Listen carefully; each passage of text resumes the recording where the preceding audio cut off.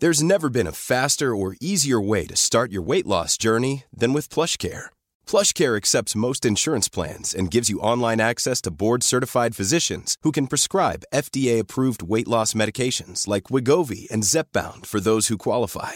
Take charge of your health and speak with a board-certified physician about a weight loss plan that's right for you. Get started today at plushcare.com/weightloss. That's plushcare.com/weightloss. plushcare.com/weightloss. Quality sleep is essential. That's why the Sleep Number Smart Bed is designed for your ever-evolving sleep needs. Need a bed that's firmer or softer on either side? Helps you sleep at a comfortable temperature? Sleep Number Smart Beds let you individualize your comfort, so you sleep better together. JD Power ranks Sleep Number number 1 in customer satisfaction with mattresses purchased in-store. And now, save 40% on the Sleep Number Limited Edition Smart Bed for a limited time. For JD Power 2023 award information, visit jdpower.com/awards. Only at Sleep Number stores or sleepnumber.com.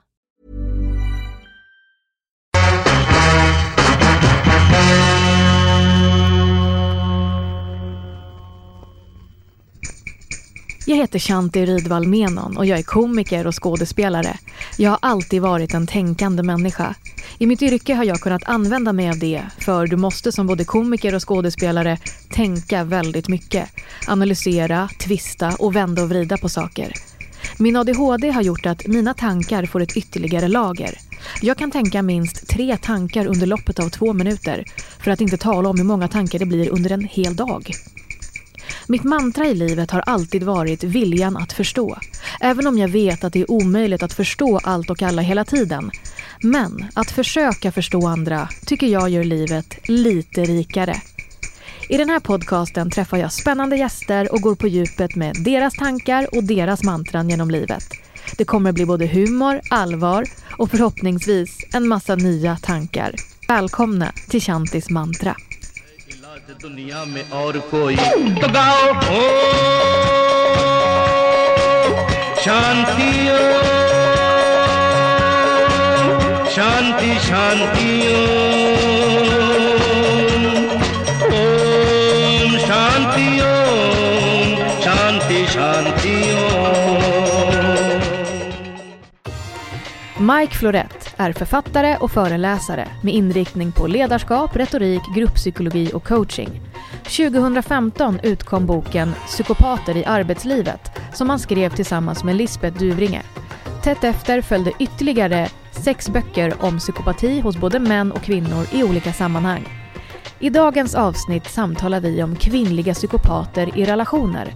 Hur beter sig en kvinnlig psykopat till skillnad mot en manlig? Vilka är kriterierna? Och hur kan man som anhörig bemöta en närstående som lever i en giftig relation? Det blir ett riktigt spännande samtal med Mike Florett om kvinnliga psykopater i relationer. Vad roligt att du vill ställa upp igen. Tack så jättemycket. Verkligen. Ja, men vi brinner för det här ämnet. Så att det känns viktigt att prata om det. Ja men verkligen, vad fint.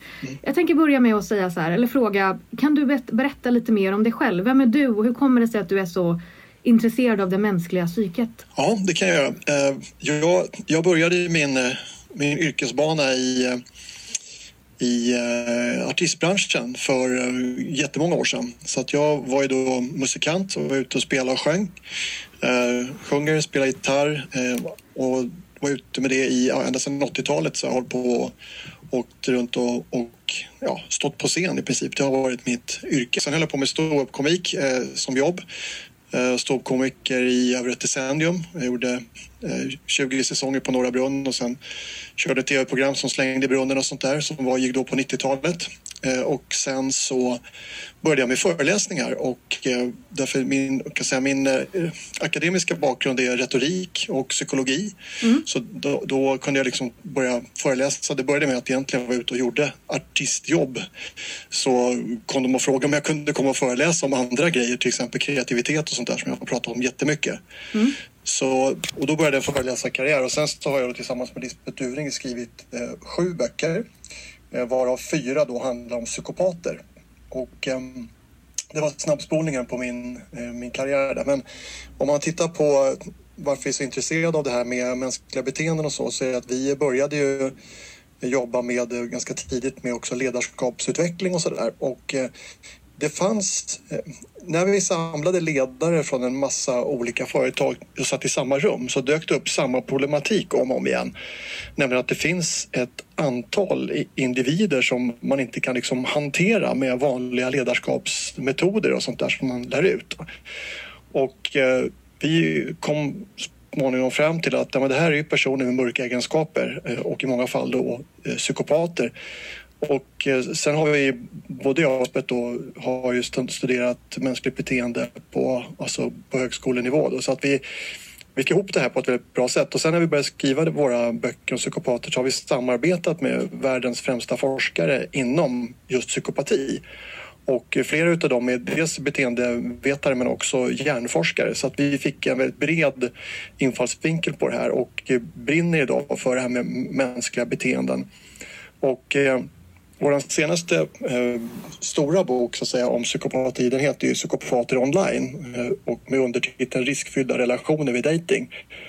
Och den har ju de senaste dagarna blivit sjukt aktuell med tanke på den debatten som nu rasar om våld mot kvinnor. För i den boken så har vi haft möjligheten att prata med flera utav dels forskare men också de här personerna som till exempel Ulrika Rogland som uttalade sig häromdagen i SVT och Barbro Sjöqvist som jobbar med de här sakerna. Och vi har fått väldigt mycket insikt om. Det finns väldigt mycket om just det här våld i nära relation i just den boken eftersom det handlar om dating och relationer och hur psykopater agerar i de här lägena. Och så att den blev plötsligt jätteaktuell igen då. Så ser det ut på den snabbspolningen. Och så har vi skrivit en bok som heter Kvinnliga psykopater och så har vi skrivit en bok som heter Psykopater i arbetslivet och en som heter I huvudet på en psykopat som är en lite tunnare bok men den är lite mer samlingsbok sådär. Sen är det också så att vi har faktiskt en unik kurs som man kan gå som heter Konsten att hantera en psykopat som ligger online.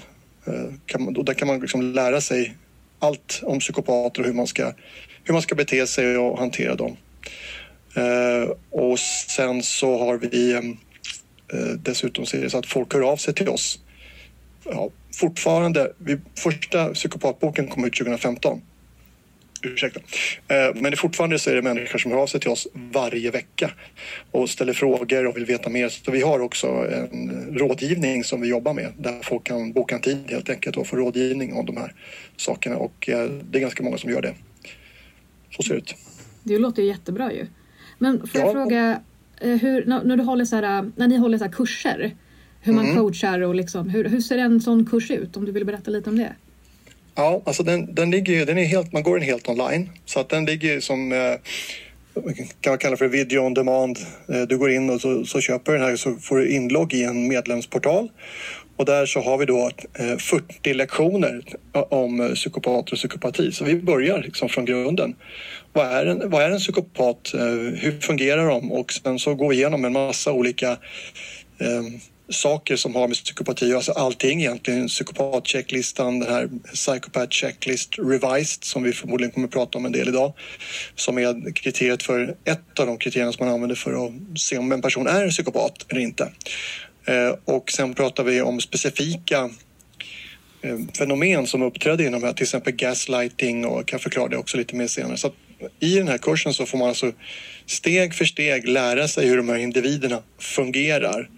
Och sen så ger vi då tips på hur man ska hantera de här, när man hamnar i de här situationerna. För att det vi har märkt med folk som hör av sig till oss är att man blir förvirrad, man tappar självkänsla, och det är många ganska otäcka effekter som människor råkar ut för, förutom att de blir ruinerade och allt möjligt som kan hända. Och vi försöker bidra då genom att liksom se hur kan man göra när man hamnar i den här situationen. Så att vi pratar också en hel del om i kursen hur man faktiskt kan ta hand om sig själv. Och det här kan man ha nytta av även om man inte har råkat ut för en psykopat. Men hur man aktiverar sina inre resurser och så. Vad är skillnaden mellan en manlig psykopat och en kvinnlig? Vilka är skillnaderna? Ja, den ena är man och den andra är kvinna då. Ja, precis. Nej, så här är det. båda har ju de här grundläggande psykopatiska dragen. Sen uttrycks de på lite olika sätt. Och det är därför som man många gånger så genom historien och tiden och även nu med så missar man kvinnliga psykopater därför de uttrycker inte psykopatin på samma sätt som de manliga. Och jag måste säga det också att det är tyvärr så här som med så mycket annan forskning så har man ju utgått från den manliga normen återigen. Och det gör ju att man kan missa de här kvinnliga psykopaterna. Så att checklistan är liksom till stor del utformad av män för att mäta män. Och det här får de ju kritik för. Och vi pratar bland annat med Sasha Reid som hon forskar också på det här och på seriemördare i Toronto i Kanada. Och hon sa att det är dags att uppdatera den här listan lite grann. Men om man tittar då på hur de till exempel använder sex, så är det så att de manliga psykopaterna de använder sex som en kontrollerande medel. Medan de kvinnliga psykopaterna använder det som en manipulationsteknik. Det vill säga att erbjuda sex för att kunna liksom få någonting. Eller kanske bara löftet om sex. Och det var ganska roligt när jag pratade med James Fallon som är en av de främsta forskarna inom det här. Och som själv har psykopatiska drag. Det här är ju helt fantastiskt. Men Okej, vad absurt.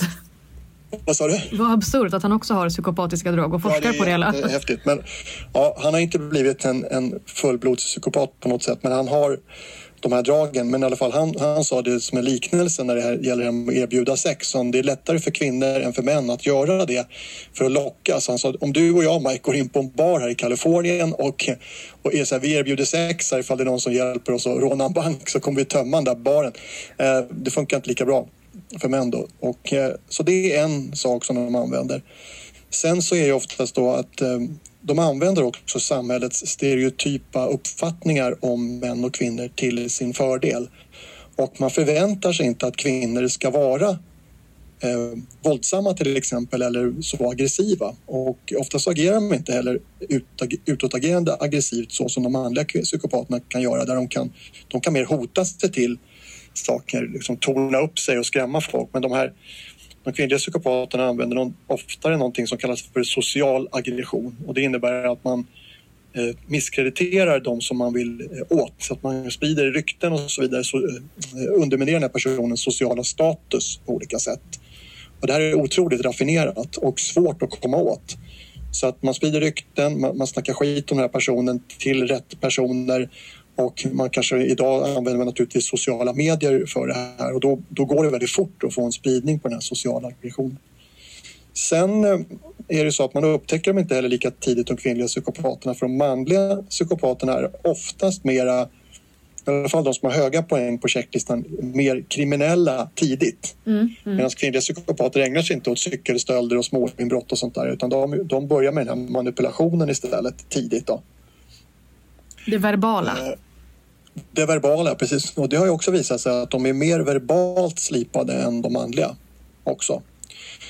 Och att de också har det området i hjärnan som styr moraliskt omdöme. Där är alla psykopater lågt, men de kvinnliga har exceptionellt låg aktivitet där. Så att det innebär att de också ännu mindre bryr sig om sociala normer eller sådana saker. Så man kan säga att de har en väldigt låg moralisk kompass? Väldigt låg. De har i princip ingen moralisk kompass, utan här gör man som man vill. Rätt upp och ner. Och därför allting för de här personerna handlar om att de själva ska få det de vill ha. Det är deras livsstil. Det är så de ser på världen. Och sen finns det ytterligare en aspekt som skiljer dem åt, och det är att de kvinnliga psykopaterna har ganska ofta delar av en annan personlighetsstörning. Jag glömde säga det i början, att psykopati är en personlighetsstörning och inte en sjukdom. Och de har del av en annan personlighetsstörning som man kallar för histrionisk personlighetsstörning. Och kort översatt är det drama queen. Så att det här är ju personer som ställer till drama på beställning för att få det de vill. De kan gråta på beställning. De kan använda och kan klä sig väldigt utmanande, extravagant för att liksom stå i rampljuset, så att det finns ett drag av narcissism i den personlighetsstörningen också.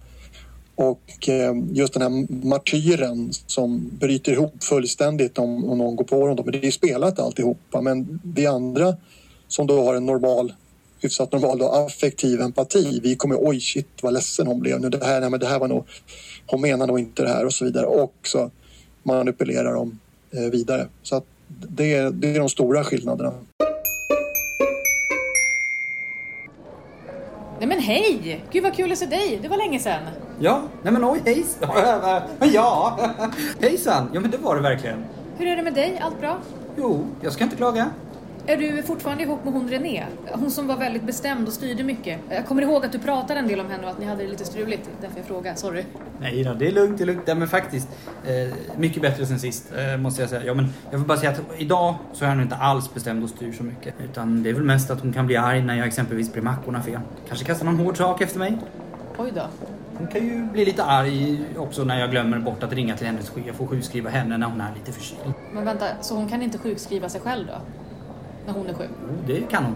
Hon var ju lite förkyld. Det är bara typiskt mig att inte kunna höra när hon sov, att hon snorade och hade lite ont i halsen. Vadå, vänta, kan du höra när din tjej har ont i halsen? Nej, men det borde ju ligga på mitt. Och sen kan hon bli lite upprörd när jag tvekar på att ringa hennes kollega och be honom att inte ha mer matlåda med curry i.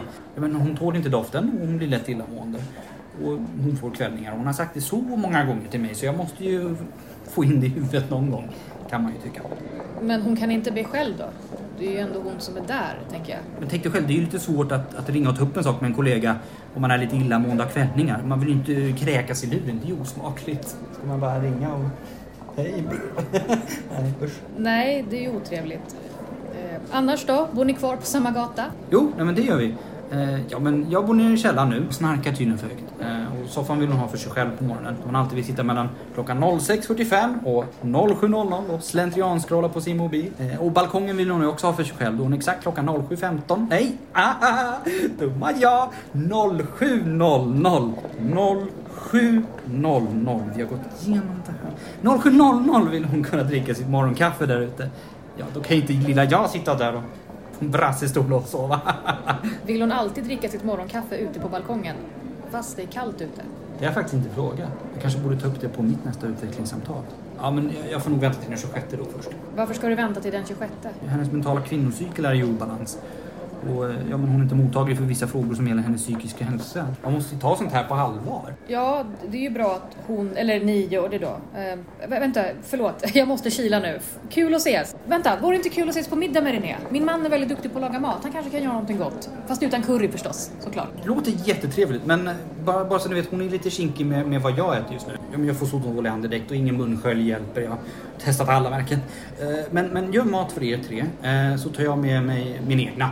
Och ni behöver inte heller göra efterrätt till René. Det fixar vi. Vad skulle ni äta då? Vad skulle du ta med dig för efterrätt? René är inne i en period då hon kan bara äta vindruvor till efterrätt. Va? Och någon måste ju skala dem. Så jag får ju sitta där och skala vindruvorna. Så jag är redan mätt när jag kommer. Ja, vindruvskalen då. Det var jobbigt för när hon var inne i en russinperiod. Ja, de har ju alla väck. Det var svårt att skala. Men nu är det vindruvor, så det är ju bra. Ja.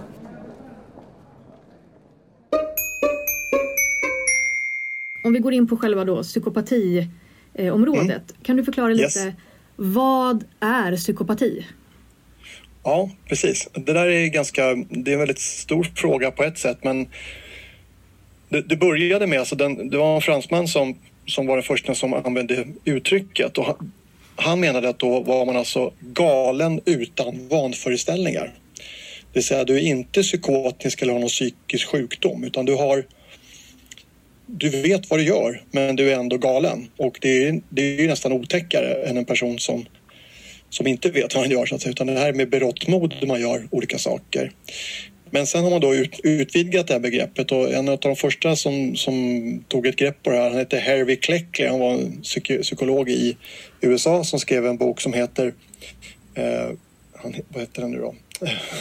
Kunna utan till, men The Mask of Sanity heter den. Alltså förnuftets mask eller något sånt där. Alltså, som berättar hur de här människorna faktiskt har en mask och kan verka mer förnuftiga än genomsnittet och mer charmiga än genomsnittet och otroliga personer på alla sätt och vis. Men det är en mask. Och så satte han upp olika kriterier. Och sen var det då en man som heter Robert Hare, som är kanadensisk forskare, som tog tog Clecklys lista och förfinade den. Och han har utvecklat den här Psychopath Checklist Revised, eller PCLR som den kallas. Och då har han satt upp olika kriterier i beteenden och i personlighetsdrag som man poängsätter för att se om en person är psykopat. Och vi har ju fokuserat väldigt mycket på beteendena därför att det är de beteendena som skadar. Egenskaper är också, men du kan inte se egenskaper, du kan se och observera beteenden. Men i den här listan då så kan man få 40 poäng. Man betygsätter varje 20 punkter, varje punkt betygsätts mellan 0 till 2 poäng. Och har då full pott 40 poäng, då är man troligtvis seriemördare. Alltså en helt crazy typ och jätteotäck. Men man kan alltså ha så gränsen för klinisk psykopat går vid 30 poäng. Och av någon anledning i Sverige 28 poäng. Jag vet inte varför vi har lägre. Vi är galnare från början kanske. Jag vet inte, men det är 28 poäng. Och sen så, men en av forskarna som heter Kent Kiel som har forskat mycket på, han sa jag skulle aldrig dejta någon som ens bara har 10 poäng på den här listan därför att det blir så otroligt mycket problem med en sån person. Så man kan ha mörka personlighetsdrag utan att vara en klinisk psykopat men ändå ställa till det otroligt för andra personer. Och det som gör de här, några grunddrag i det här är liksom den här grandiosa självuppfattningen som de har. Alltså att man tycker att man per definition är bättre än andra. Det är också en avsaknad av affektiv empati. Det vill säga att det finns ju 2 sorters empati, huvudempatisorter. Och det ena är då affektiv empati, det vill säga att jag kan känna vad andra personer känner. Om någon ramlar och slår sig så kan jag känna det där gjorde ont. Och så finns det kognitiv empati där jag intellektuellt förstår den här personen har ramlat och skadat sig. Och psykopater har då kognitiv empati så att de förstår mycket väl vad som har hänt men de har ingen affektiv empati, de känner ingenting så de använder den informationen istället för att manipulera andra. Så det är en sån här grunddrag. Och total avsaknad av samvete. De kan göra vad som helst utan att på något sätt må dåligt utav det. Och de är också patologiska lögnare. Så att de ljuger på ljuget utan att få den minsta pulshöjning. Det här gör att en lögndetektor kan aldrig avslöja en psykopat därför de blir inte oroliga när de ljuger. Gud vad läskigt. Du och jag ljuger så måste... Förlåt? Läskigt ju. Ja, det här är läskigt för att om du och jag ljuger så måste vi tänka en stund. De här ljuger så här fort och då är vi människor lite triggade så här, det gick fort, jag fick svar där, det är nog sant. Men det är precis tvärtom. Man har forskat mycket på det här, bland annat på Göteborgs universitet och visat att människor som talar sanning behöver tänka till lite grann, men en psykopat bara kör rakt ut. Och får alltså aldrig nervös. De har väldigt låg aktivitet i det som kallas för amygdala som sitter i hjärnan som styr den här fly-eller-effekta responsen. Så de är i princip inte rädda för någonting. Och det här gör ju att de kan gå fram som bulldozers på ett arbete eller i relationer och så vidare. Så att det här är några av de grunddragen. Sen finns det ju livsstilsfaktorer också som att de flesta psykopater har det man kallar för en parasitisk livsstil. Man lever på andra och det är deras normala sätt att agera. Hitta någon som du kan utnyttja, punkt. Liksom. Och då menar du liksom att alltså det finns inte någon som kommer ifrågasätta deras beteende eller någon som bara är någonstans medgörlig? Är det på den nivån? Eller är det någon som kanske är i underläge eller någon som kanske inte kommer någonstans att ifrågasätta deras beteende? Är det de som är deras offer om man säger så, inom situationstecken? Ja, det där är ganska intressant. Om du tittar på vilka som blir offer för psykopater så har du delvis rätt. Alltså, de är experter på att pinpointa människor med låg självkänsla. Det innebär att de kan alltså gå in hos en person eller så ser de så här, okej, här kan jag gå in och charma den här personen därför den behöver det på något sätt. Så att de är ju väldigt skickliga på att läsa av människor men de bryr sig inte alls om det. Så att Sandra Brown som vi har samarbetat med som är en amerikansk bestsellerförfattare har skrivit om det här och driver ett rehabiliteringscenter i USA för framförallt kvinnor som har drabbats men det kommer även män dit men det är mest kvinnor. Hon har skrivit en bok som heter Women Who Love Psychopaths och hon har ju sett i sin forskning som hon gjorde tillsammans med Purdue-universitetet så har de ju sett att de kvinnor som råkar illa ut det är alltså kvinnor med ofta så här högstatusjobb där det är advokater, domare, läkare, sådana personer som kanske har en hög yttre självkänsla, alltså de är duktiga i sitt jobb och så vidare, men de har inte så bra inre självkänsla. Och de har någonting som psykopaten behöver, till exempel pengar eller bostad eller någonting annat sånt. Och det här är de, alltså där är de som så här tryffelsvin liksom, på Gotland som kan hitta tryfflar. De liksom luktar sig till så här, dålig självkänsla, här går jag in. Och det här går blixtsnabbt. Och då är det så att de är så skickliga på att fånga upp dig och känna av det här, och sen så är de så närvarande i det här samtalet så att du tänker, oj, äntligen någon som ser mig och som bekräftar mig. Och den här känslan är så otroligt stark. Det är därför det är så svårt att sen bryta ett sånt förhållande. För den här initialkänslan som de här kvinnorna har fått, men även männen som råkar ut för det här, den är så stark så att man vill liksom inte förlora den. Så att när de andra tecknen börjar dyka upp så kanske man bortser tyvärr från tidiga signaler.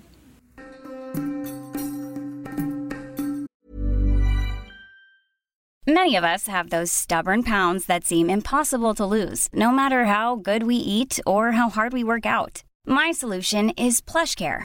PlushCare is a leading telehealth provider with doctors who are there for you day and night to partner with you in your weight loss journey. They can prescribe FDA-approved weight loss medications like Wegovy and Zepbound for those who qualify. Plus, they accept most insurance plans. To get started, visit plushcare.com/weightloss. That's plushcare.com/weightloss.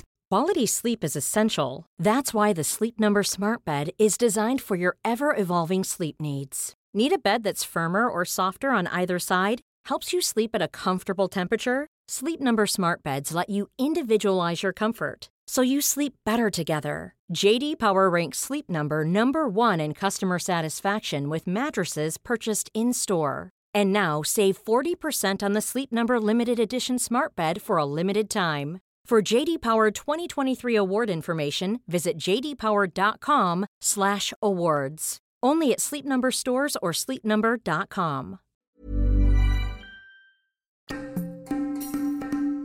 Varje gång man träffar en människa som man har någon form av, som du sa, personlighetsstörning, då vill man ju inte benämna henne. Det första man tänker på är ju inte att nej, men den är psykopat eller den är störd. Utan det här är ju någonting som man upplever under antingen relationen eller kanske arbetets gång. Men vad tror du är så himla svårt? Varför är det så svårt att upptäcka just kvinnliga psykopater? Vad tror du är anledningen till att det är så svårt? Ja, men en anledning är det som jag pratade om, att man tror liksom en psykopat, så tänker man sig någon sån här, tyvärr då, liksom skildringar på film och tv och så här är ju inte jätterealistiska alltid, utan man tänker sig den här otroligt läskiga mannen, eller våldsamma mannen tänker man säkert ofta. Då kvinnliga psykopater är ju inte lika våldsamma, men de som är våldsamma kan vara precis lika våldsamma som de manliga. Så det är bra att veta. Men att man inte upptäcker dem beror på att de är skickligare på att spela på den här kvinnliga stereotypen så som samhället förväntar sig då att eller kvinnor ska vara på något sätt. Så att de kan verkligen framstå som ofarliga på ett annat sätt. Och sen åker masken av och då blir man ju naturligtvis helt chockad, men man måste då träffa en sån här person ganska mycket för att du ska liksom få se den här sidan. Så att om du bara liksom träffar någon på ett mingel eller sådär, så kan du inte säga det där var en psykopat. Utan det som man kan tänka på i så fall, det är liksom om det är den här otroliga närvaron som de kan ha. Och ibland när vi föreläser om det där så brukar folk tycka att det var tråkigt, så man tror att alla spännande personer man träffar är psykopater. Och det är inte så kul om man tittar ur ett datingperspektiv och sådär. Men man ska ha med sig det, att om det verkar för bra för att vara sant, så är det oftast det. Därför att de här är liksom, om du har bra här så är de liksom här uppe. Och då är det så här, det är inte normalt. Och Sandra Brown sa till mig när jag intervjuade henne, så du får inte ta illa upp, Mike, men vanliga män är ju oftast inte så där charmiga som en psykopat. och det ligger någonting i det, och det är även med de kvinnliga psykopaterna, att de kan ha de skrattar lite för mycket åt dina skämt liksom, och blir väldigt sådär påstridiga. Ja, men stryker medhårs på ett sätt som är väldigt svårt att värja sig mot, därför att vi människor har ju det här inbyggt i oss med till exempel spegelneuroner som finns i hjärnan där vi speglar andras beteenden och så till gud vad trevligt det här var, vilken person. Så här, och väldigt lätt så kan de liksom fånga in människor. Och som jag sa, det är bra på att pinpointa folk med dålig självkänsla och bygga den i det här ögonblicket och sen så snärjer de in dem då. Så att det är väldigt svårt. Och, alltså vid ett första möte men det handlar om att upptäcka signaler över tid och att se de små signalerna tidigt. Och där är det svårt för vi blir lurade av vår hjärna vi är så otroligt känslodrivna personer. Vi styrs inte alls ifrån egentligen vårt logiska sinne utan vår logiska del av hjärnan, utan det är den känslohjärnan som ligger som heter limbiska systemet som styr väldigt, väldigt mycket av hur vi beter oss. Och vi går på mycket mer magkänsla än vad vi vill erkänna. Och därför och det här vet de intuitivt, alltså vet de det. Och därför så jobbar de med känslor och sen så är du liksom insugen i det här. Och då försvinner också ditt omdöme i det här läget. Så att de personer som blir kära i de här, de har ju extremt svårt att upptäcka det här i tid alltså. Jag har ju då mött två, vad jag tror har de här starka svårigheterna då. Ja, just det. Ja. Starka svårigheterna då. Och någonting som jag verkligen har reagerat på, det är den här totala likgiltigheten. Jag kan komma ihåg 2 situationer där det har uppstått någon form av så här missförstånd eller det är en småsak. Det är miss i kommunikationen. Det är ingen big deal egentligen. Och någonting jag upplevde då var, just den här att det var så otroligt starka känslor. Det var bråk, det var tjafs. Alltså jag fick så otroligt mycket skit för att jag sa ifrån eller för att jag någonstans ifrågasatte eller någonstans gav ett annat perspektiv. Och sen när de då fick mig att lägga mig platt, krypa till korset på något sätt, då var det som om ingenting hade hänt. Och det gick på bara liksom några minuter. Och då undrar jag så här, är den här totala likgiltigheten, är den så pass allvarlig att det är total från antingen eller? Ja. Alltså de känner inte med dig på något sätt. Utan det enda, vi säger nu att, det vet ju inte jag de här som du har råkat ut för dem. Jag kan inte säga att de är psykopater bara genom det här. Va? Men om vi ponerar att de är det, du skulle råka ut för det. Då har de ingen som helst medlidande med om du mår dåligt eller inte. Utan det enda som är intressant för dem, det är att du beter dig på ett sätt som gynnar dem. That's it. Och då kan de använda vilka medel som helst för det. Men de skulle aldrig liksom säga förlåt. Och säger de förlåt så är det spelat för att de vill åt någonting. Det kan de göra. De kan så spela ångerfulla och spela att de ber om ursäkt. Men de skulle aldrig be om ursäkt på riktigt. Alltså det finns inte på kartan. Utan du är bara en bricka i deras spel. Och det här är väldigt jobbigt för många att ta in. Särskilt med sådana som kanske har levt ihop med sådana här personer och har barn ihop med sådana här personer och har under lång tid. Och sen förstår jag betyder egentligen ingenting för den här personen. Förutom att jag försåg den med pengar eller bostad eller någonting. Men vad skulle du säga så här, om man då har kanske en anhörig då som man ser mår dåligt eller som lever i en väldigt toxic, giftig relation. Vad skulle du säga att hur ska man bemöta sin kompis eller kollega eller whatever? Ja, för det första tycker jag att man ska verkligen ta det på allvar. Det är så här, du kanske observerar beteenden om du umgås med båda tillsammans och så kanske du ser det där var märkligt och sådär. Och jag tycker inte man ska tveka och påtala det. Däremot så är det inte säkert att den här personen är mottaglig just då. Men man kan bara säga, men okej, i värsta fall kan de bli sura till och med. Men man kan ju bara peka sig, men det där som jag såg nu, jag känner att vad tänker du om det? För det är inte riktigt normalt. Att man hjälper den här personen att förstå att det där var inte okej. Det där var inte normalt sätt att agera. För det finns något som kallas för normaliseringsprocess och det pratar man jättemycket om när det handlar om våld i den här relationen. Det här kommer ju gradvis och till slut så vänjer sig den här utsatta parten vid att det är så här det är och tar på sig skulden. Så här, det var jag som retade upp honom för jag lagade fel mat. Liksom. Men det är ju helt icke-normalt i vilken normal relation som helst att den ena parten ska kunna ta till våld för att man har lagat fel mat. Alltså, man måste börja påpeka de här grejerna. Är det sen så att personen kommer att börja berätta för dig, så jag har det här, det är jättejobbigt och så vidare, och då ska man bara finnas där. Man ska absolut inte ställa något ultimatum. Du måste lämna honom. Om du inte gör det så kommer inte jag hjälpa dig. Alltså det är det sämsta man kan göra, utan forskning visar att om man ska lämna en sån här toxisk relation så det kan ta upp till 7 försök att göra det. Och därför så ska man som vän bara se till att vara där. Och ser man kriminella handlingar så ska man ju anmäla det. Så som du säger, att man ska ha ögonen öppna, man ska försöka finnas där och stötta och sådär. Men när tycker du är rimligt att faktiskt sätta ner foten? Alltså när anser du att okej, nu kanske jag ska ta ett snack med min kompis och fråga? Hur långt i en relation tycker du att det är rimligt att gå innan? För jag tänker att man är också väldigt nedbruten under många. Det här är också väldigt, väldigt känsligt. Men vad skulle du säga som är expert? Ja, alltså det är ju så här, det finns ju inga tidsramar för det där, för att de bryter ju ner mot sin partners självkänsla. Det är ju liksom en del i deras spel för att den här personen ska vara lättmanövrerad.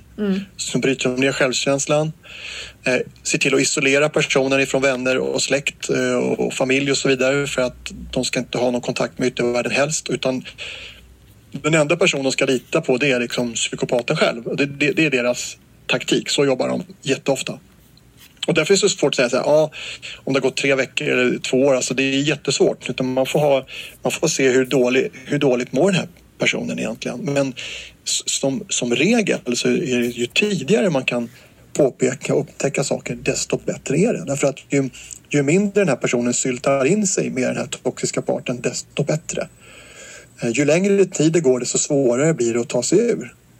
Och risken för både fysiska och psykiska skador och ekonomisk skada inte minst är ju mycket, mycket större om det får gå lång tid. Så att jag tycker man får vara lite pain in the ass som kompis och liksom vara så här, jag tycker inte det här känns inte bra. Jag ser de här sakerna och så säger man vad man har noterat, vad man ser. Men aldrig liksom skuldbelägga den andra parten för att varför är det med honom eller henne? Hur kan du vara så dum? Eller ingenting sånt, utan bara med så här, det här har jag sett. Och är man bra vänner så kommer den här personen troligtvis ändå att lita på dig, att tro att du sår ett frö från det andra hållet, så att säga. Om psykopaten sår en massa frön från sitt håll, så kommer du från det andra hållet med någon sorts verklighetsbeskrivning som är annorlunda. Och det behöver människor som är i den här situationen. Om vi pratar lite då om hur det är att vara då i en relation med en psykopat. Alltså, jag vet ju att vi pratade innan förut om då beteendet Flying Monkey. Och jag vet att du var inte riktigt bekant med det, men jag vet att du sa att du var benämnd eller bekant med själva beteendet då.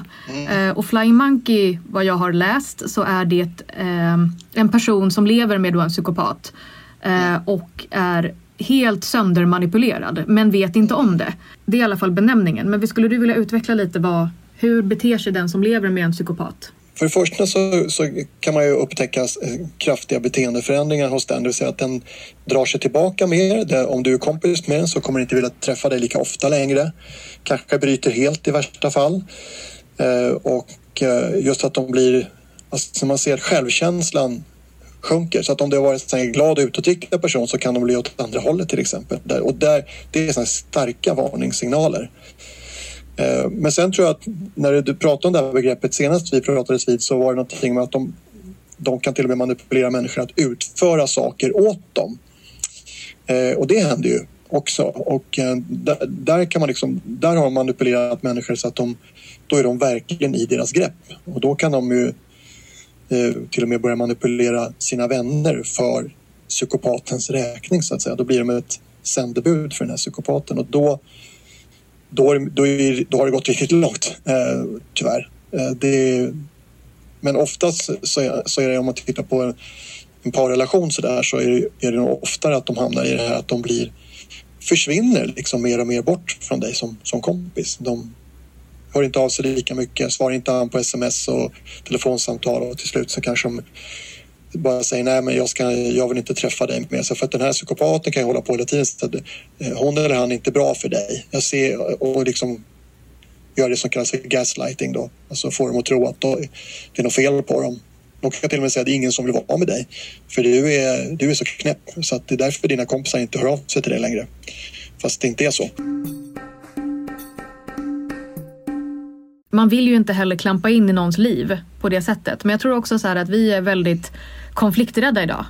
Och att det finns det här outtalade att man inte ska lägga sig i någon annans liv, eller du har inte med det att göra och sådär. Men som du sa innan, att är man någons riktiga vän så faktiskt kan man ställa frågor. Och det behöver inte vara att man hoppar på kanske, utan det kanske är att man av ren välmening i lugn och sansad ton och ställer en fråga. Istället för att då gå till motangrepp. Kanske inte då svara med samma mynt då. Om du vill gå in lite på begreppet gaslightning, vad är det för de som inte vet?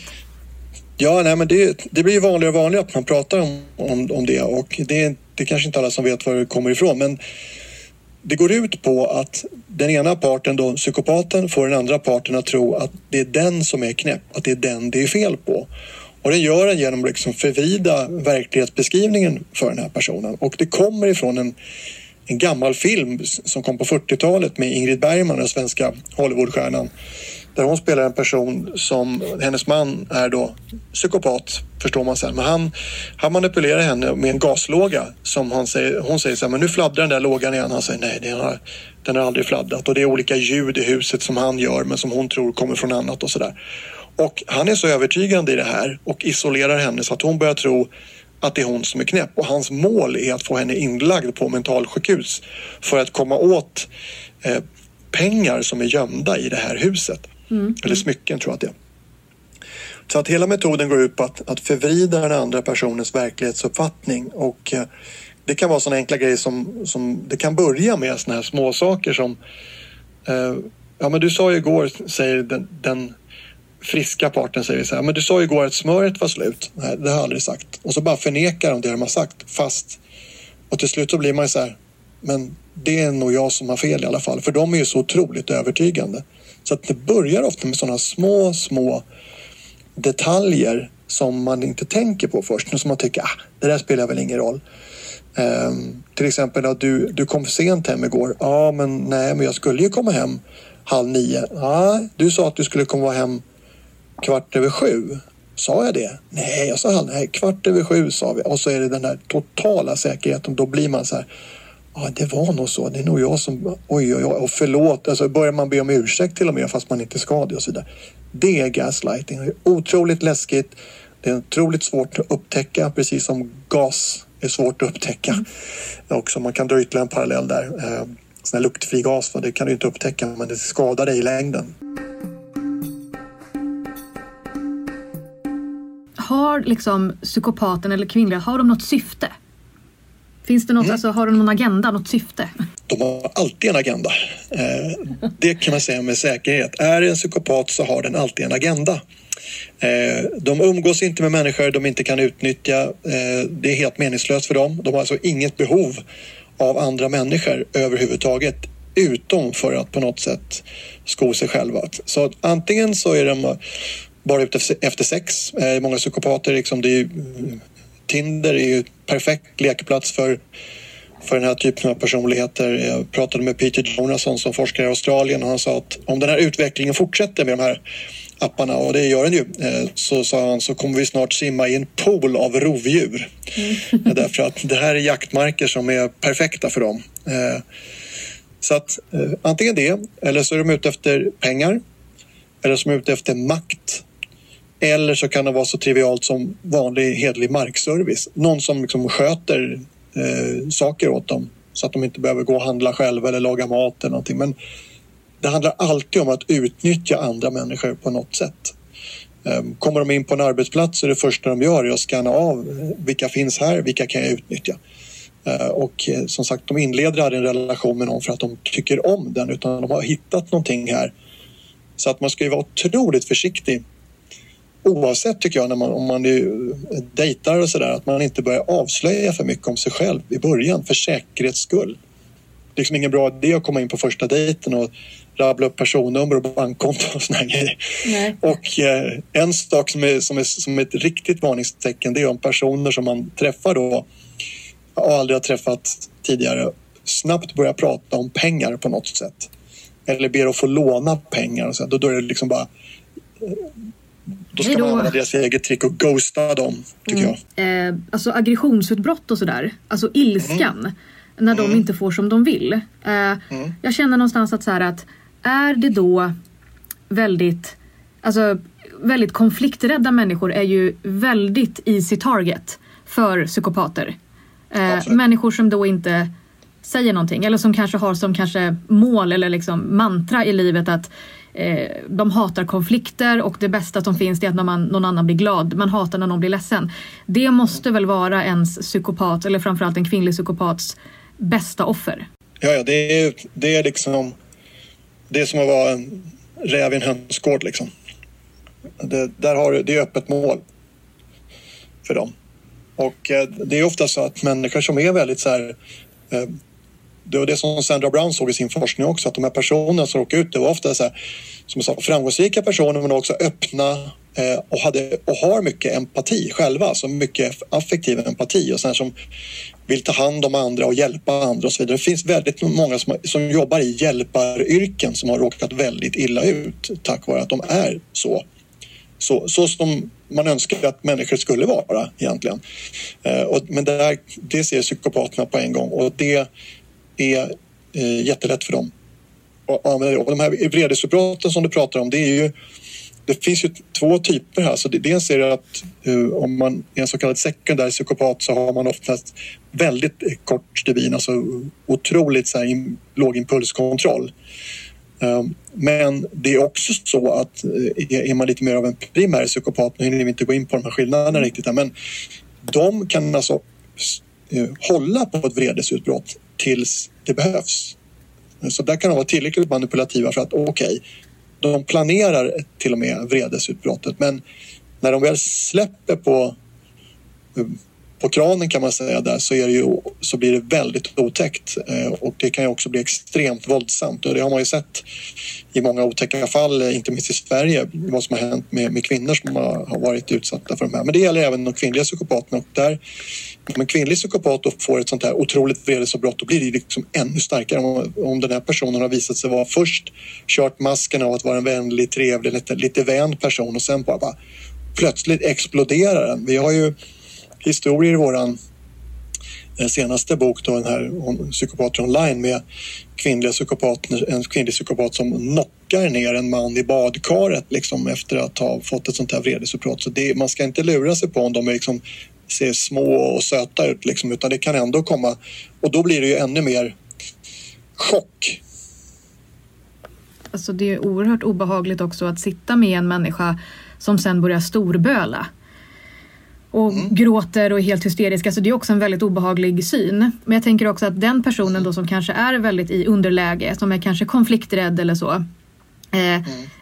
Det blir ju väldigt så att den personen är också väldigt lätt att kunna ge dåligt samvete. Absolut. Istället för att, om jag hade suttit och gråtit inför dig, då hade du säkerligen så här sagt till mig att men sluta gråt, vad gör du för något? Så. Men om du kanske hade varit lite mer osäkrare kanske, då hade du direkt tyckt synd om mig. Så att det här är också ett väldigt så här, snyggt spel att kunna få någon annan att tycka synd om en. Den här offerkoftan. Att det hela tiden är på ens egna villkor. Tills man liksom får det man vill ha. Då. Exakt. Och den konsten excellerar de kvinnliga psykopaterna i, kan jag säga.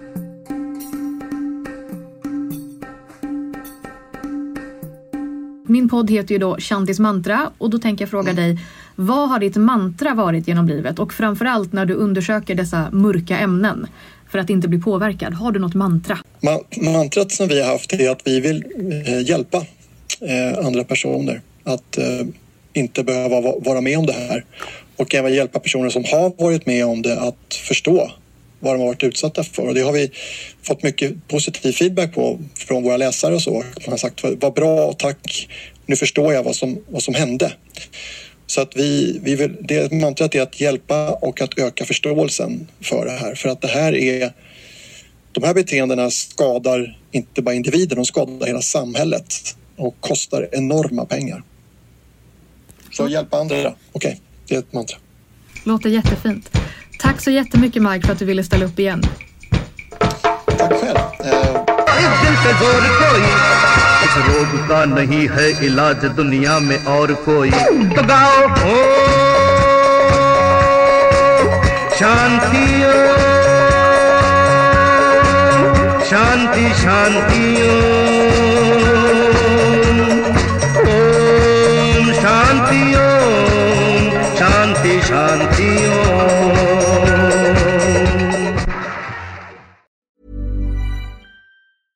Even when we're on a budget, we still deserve nice things.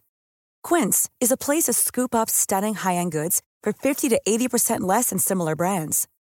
They have buttery soft cashmere sweaters starting at $50, luxurious Italian leather bags, and so much more. Plus, Quince only works with factories that use safe, ethical, and responsible manufacturing. Get the high-end goods you'll love without the high price tag with Quince. Go to quince.com/style for free shipping and 365-day returns.